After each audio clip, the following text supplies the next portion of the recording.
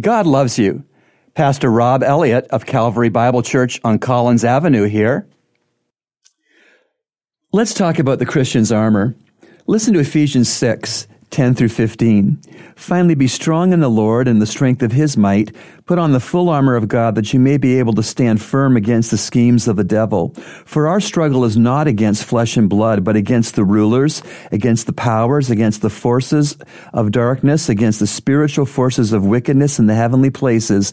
Therefore, take up the full armor of God that you may be able to resist in the evil day, and having done everything to stand firm. Stand firm, therefore, having girded your loins with truth, and having put on the breastplate of righteousness, and having shod your feet with the preparation of the gospel of peace. One piece of the armor for you and I to wear daily are the shoes of the preparation of the gospel. These shoes are not shoes, really, but a readiness and a willingness to make the gospel clear to those who need Christ.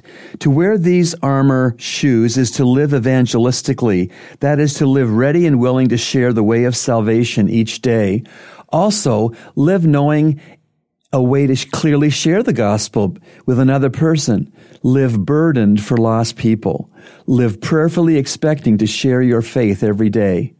Put on your ready to give the gospel shoes each day. Remember, God loves you, and He's proven it with Jesus' cross.